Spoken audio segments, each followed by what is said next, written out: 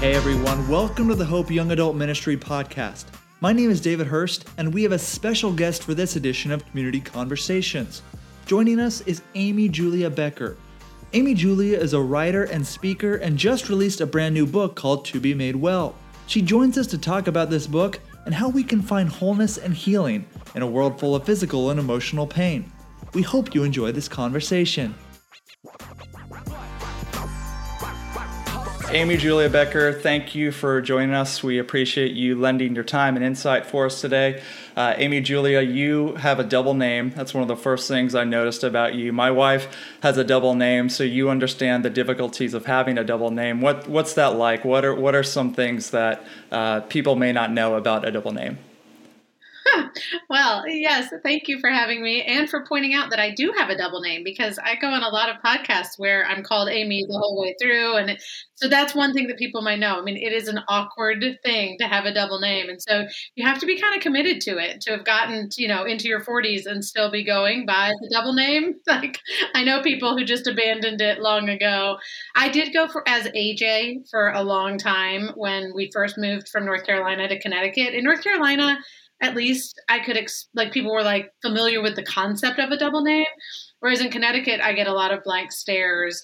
But then I got married to someone we were living in Virginia. And so I went back as an adult to the double name and just at least let people know that AJ stands for Amy Julia. And a lot of people do now call me Amy Julia. And sometimes I hyphenate it, even though that's kind of not what it is, but just to try to let people know. So yeah, double names are awkward, but I like them. I like them a lot. Well, and then, to your point, once you get married, you add an additional name, a fourth name, and then what do you do with that? And what do you call your middle name? And it's complicated.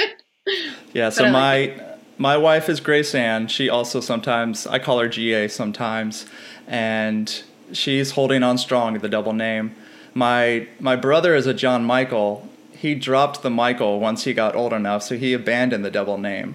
And so just it's a challenging world out there for those who have double name. But yeah, you've graciously joined us today to talk about your new book. It's called To Be Made Well. And this is a topic that we within our ministry has talked a lot about, just the idea of wholeness. That's been our theme for just this past year, and really leaning into what does it look like to be emotionally, spiritually, physically, relationally whole, and all the things that go into that. So would you just mind starting us off by talking about what the idea of wholeness means to you, and why you wanted to write a book about it? Yeah, absolutely. So you touch on it in just those words you just used in terms of physically, emotionally, spiritually, relationally. There's a sense of wholeness that comes when we are not just made well within ourselves, although even that, for most modern Western people, I think there's a disconnect between our bodies, our minds, and our spirits. We even talk about those as if they're different parts of ourselves, instead of understanding that as an integrated whole. But then even if we were perfectly integrated body, mind, spirit, there are all these people. There's the creation, and then of course there's God, and that sense of being in right relationship and in reciprocal relationship, like a back and forth with a mutual giving and receiving with the people in our lives, with the creation that we are a part of, our local communities, as well as the actual nature aspect of creation, and with God. I think all of those together are what we're talking about when we're talking about wholeness. So what would you say are some of the biggest challenges, obstacles, as it relates to pursuing wholeness and just being healthy in all these different areas in our lives that, to your point, are compartmentalized at times, but are so woven together and so connected?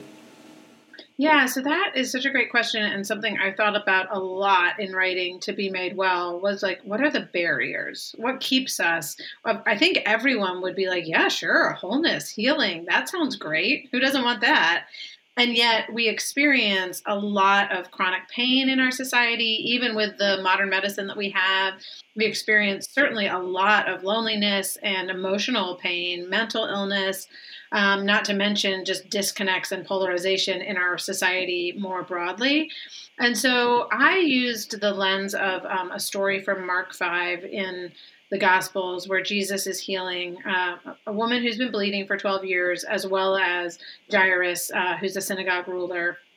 And Jairus comes to Jesus asking for healing for his daughter as a way to look at what is healing and wholeness, but also what keeps us from that. And when I looked at that story, to me, there were four things that really came up that keep us from experiencing and even knowing how to access healing and wholeness. And one is shame. Another is fear or anxiety. Another is distraction, which is actually probably the beginning, right? We distract ourselves, and so we don't even feel the fear and the anxiety. And then the other is status, just the way that we're cut off from each other because of our social positions and status. So I think all of those play different roles in keeping us from healing. And thankfully, I also believe that like God's healing comes in not because we've perfectly overcome our distractions and we're like not looking at the iPhone anymore. God's healing comes in the midst of our distracted lives that are often filled with shame and fear and social hierarchies. So it's not as though we have to overcome all those barriers in order for God to love us and want to bring us to a place of healing.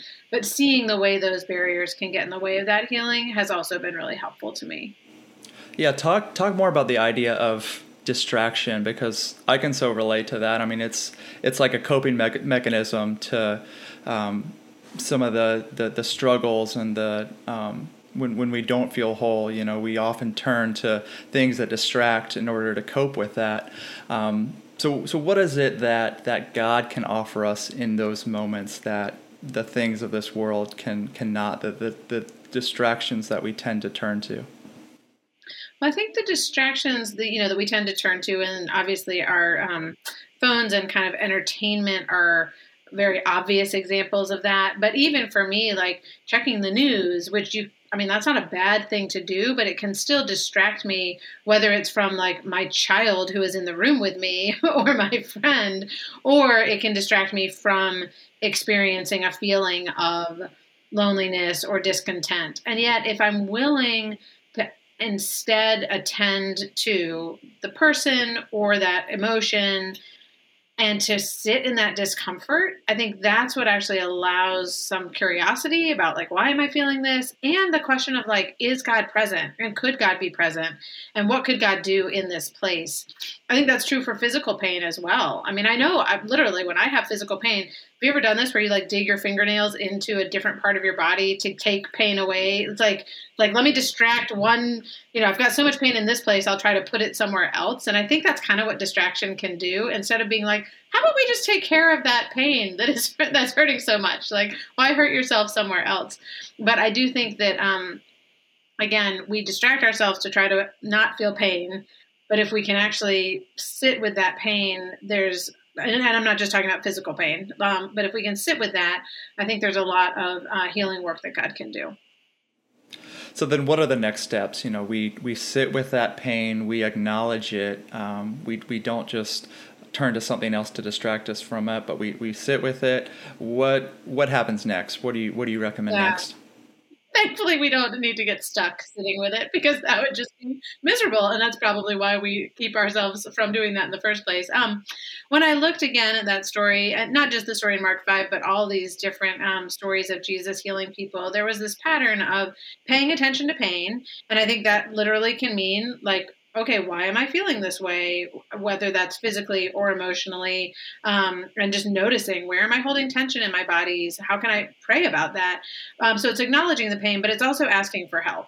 And that I think can happen both vertically and horizontally, so to speak, where it's like I'm actually bringing this to God in prayer and asking for help in the same way that people like fling themselves at Jesus's feet, but also asking for help. I mean, we have been told that we are given one another too. And so that might mean going to see a doctor, like in a very practical help type of way. But it also might say, hey, I'm really struggling here. Can you, take a walk with me, or help me think through what it might mean to actually deal with the fact that I have been doing X, Y, or Z destructive behavior in my life. And people tend to respond when we ask for help, but it's hard to do that. And then I think the last thing I read in a book, someone who used the phrase surrendering to healing, because there is a sense of just like having to let go of a thought that I'm going to fix myself or that I need to fix myself before God will love me.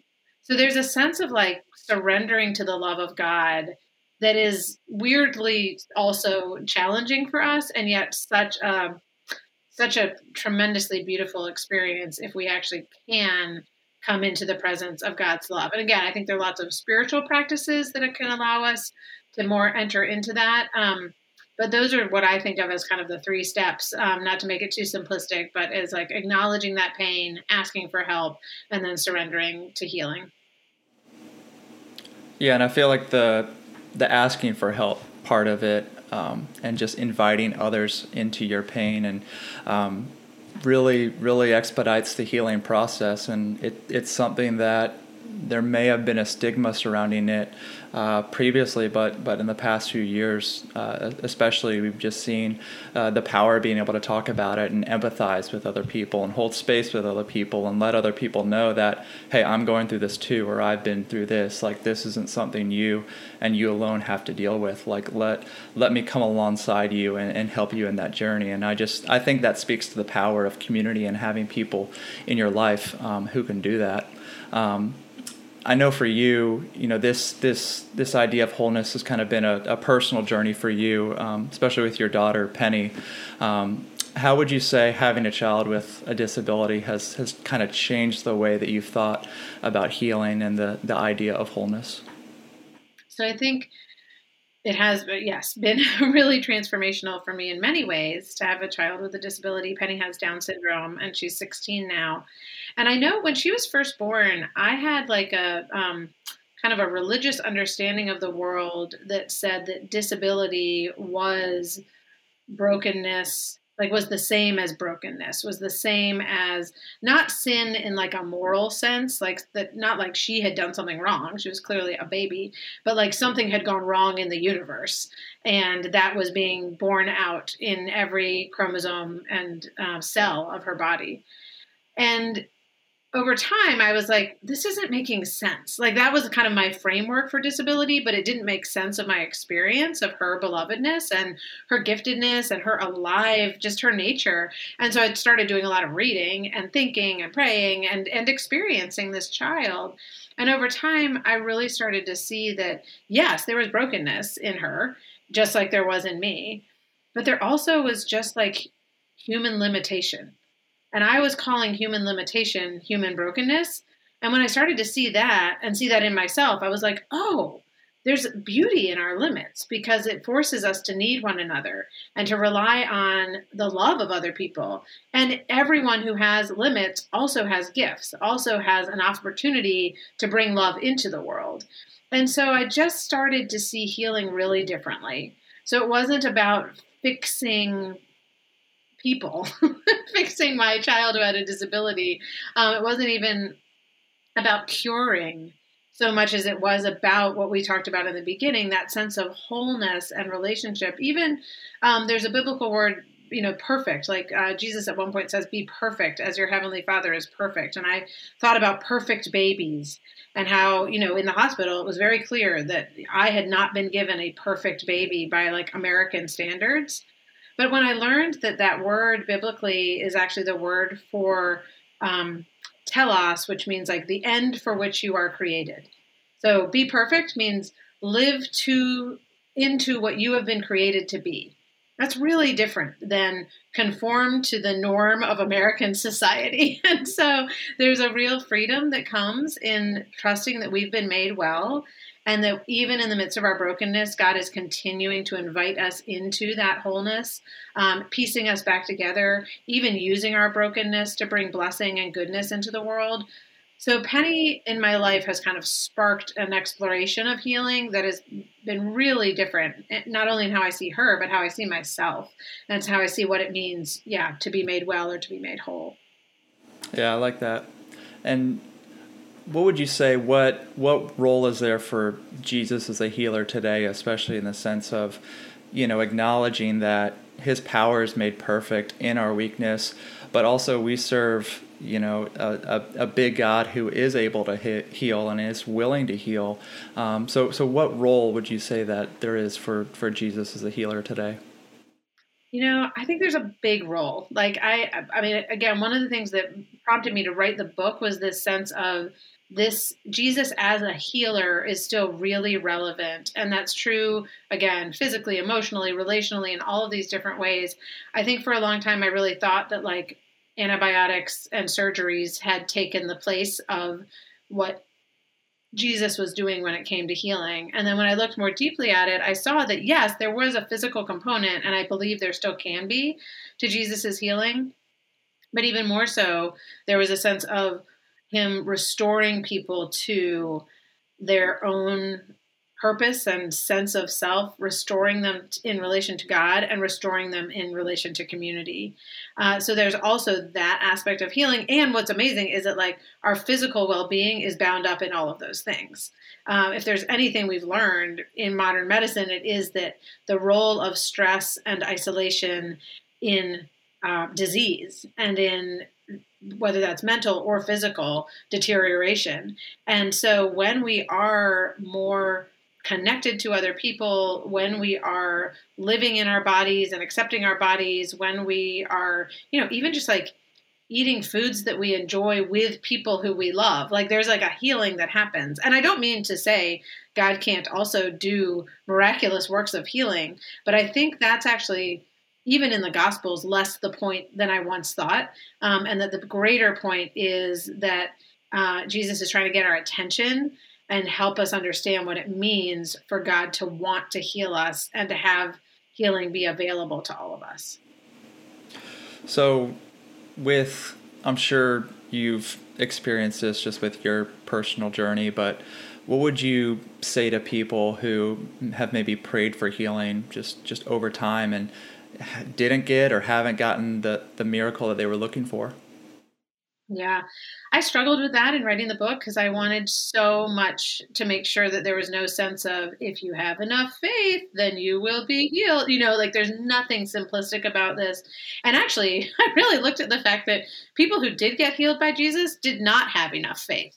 I mean, they said that, like, there's the man who's like, I believe, help my unbelief. Or, this woman who reached out her hand and was scared of Jesus. Like it says that when she finally came to him, she was trembling with fear. Like she didn't have a lot of faith. She had a teeny tiny bit and she was healed. So there's not this like correlation between big faith and big healing. If anything, there's a correlation between like little faith and big healing. So the first thing is just to say this is not about people doing something wrong or being wrong or in some way or being rejected by God. And we have examples of people who aren't healed in the way that they might have expected, Paul being the kind of preeminent one, as someone who says, I prayed for this thorn in my flesh to be taken away, and God said no. And I think sometimes we in our bodies are called to bear witness to the brokenness in the world. And that's a big calling. It's not something I understand. I also think we sometimes experience healing in ways we don't expect. I write in the book about my mother-in-law who was diagnosed with cancer and experienced a tremendous amount of healing in the 6 months leading up to her death.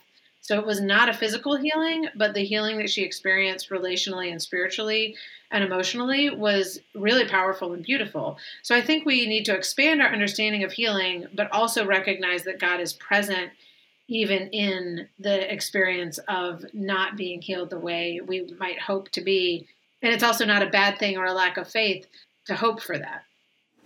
Yeah, I like you had a quote in there that said, healing is not a reward, healing is a gift of grace. And it just goes back to your idea of that we can't, like it's not predicated on the amount of faith that we have or how obedient we are. It's truly a gift of God's grace. So I like that. And talk a little bit more about just the idea of healing surrounding, emotional and spiritual pain. We talked about it a little bit earlier, but I mean, it's something we all deal with. We have friends, family who deal with it. How can we approach just the healing process as it relates to the emotional and spiritual realms? Is it similar to physical, or do we approach it differently? Yeah, I do think it's similar. For me, that idea of paying attention to pain is not simply a matter of, when my shoulders hurt because I've been, hunched up tense at a desk. Although even that, on many of our physical aches and pains are related to the emotional aches and pains of our souls, I think. So when I'm stressed out, I tend to feel it physically. So there really is perhaps an emotional component to a lot of that type of physical experience. But sometimes it's just that sense of I'm in a place of pain with another person, or when I think about my past, right? And so I think, again, actually paying attention to that instead of trying, we've talked about distraction, but we also have, I think another form of distraction is kind of numbing pain, where it's like I would rather, drink a couple glasses of wine than think about the fact that it was really painful for me when I was in high school and X, Y, and Z happened, right? And I think a lot of us are kind of like, why do I have to go back and like keep paying attention to things that happened in my past that were painful? Why can't we just move on? And the reason to pay attention to pain in the past is for it to heal, not so that we can get stuck there. So I do think that sense of paying attention and then again asking for help. And that might mean going to see a therapist or, a life coach or a spiritual director or, joining a Bible study. It also may, again, asking for help might mean, simply saying, hey, will you talk with me about this, with a friend about this pain that I'm experiencing with my sister, my mom, my husband, my child, my whoever. So I think there's a lot of, again, that same pattern of paying attention to pain, asking for help, and then probably most importantly, like receiving God's love in the midst of that pain, and understanding what does it mean to be someone who's been beloved and made well by God. And for someone walking through that, at what point would you recommend going to seek professional help versus just taking that pain to a friend or a loved one? That's a great question. I mean, I think there's a sense of persistence where we sometimes need professional help when we recognize that I just keep coming back to the same place and I'm stuck there. I also think although right now it's really hard to get professional help because so many of us are aware that we need it, like talking to so many people who are like, the waiting list is 6 months long. But a consult can be a way of saying to a professional, like no professional at this moment is like, going to keep you longer than you need to be there, it seems to me. So there is a sense of get a consultation and just say, hey, is this something I need professional help with? Or is this something that I could work through with some friends? And you probably can get an answer pretty quickly, even on that point. So I would not hesitate to get professional help. But I also would say that there is a lot of that support groups, like that's a kind of semi-professional help in the sense of going to like a 12-step or other type of support group can give. That's like one step beyond just chatting with my friend about a problem, having a commitment to some sort of support group. And then obviously there's the more official professional help as far as like therapy or, some sort of like inpatient program. Yeah. I think back to it's 1 Thessalonians 5 where it talks about the idea of wholeness, our spirits, our bodies, our souls. They're all connected. They work together, and it says they need to be preserved. They need to be taken care of. They need our attention. And for some people, that might mean going to get professional help. For others, it might just mean unpacking it with a friend, but just pursuing that idea of wholeness and not distracting and not numbing and just running towards just healing in that sense. Amy, Julia, was there anything else, any tangible next steps that you would recommend to people who are continuing on the journey toward wholeness or want to start that process? What are some other things that maybe we haven't talked about that you would recommend? The thing that comes to mind for me, this is like a spiritual practice. And, I think by the time this podcast airs, we'll be in the season of Lent, which is a time for spiritual reflection. And one practice that's been really helpful for me in all of this is called the Examen. So it's taking a moment to look back on my day as almost like it was a movie, like I'm observing the different events of the day and asking the question, when was I aware of God's presence and when did it seem as though God was absent?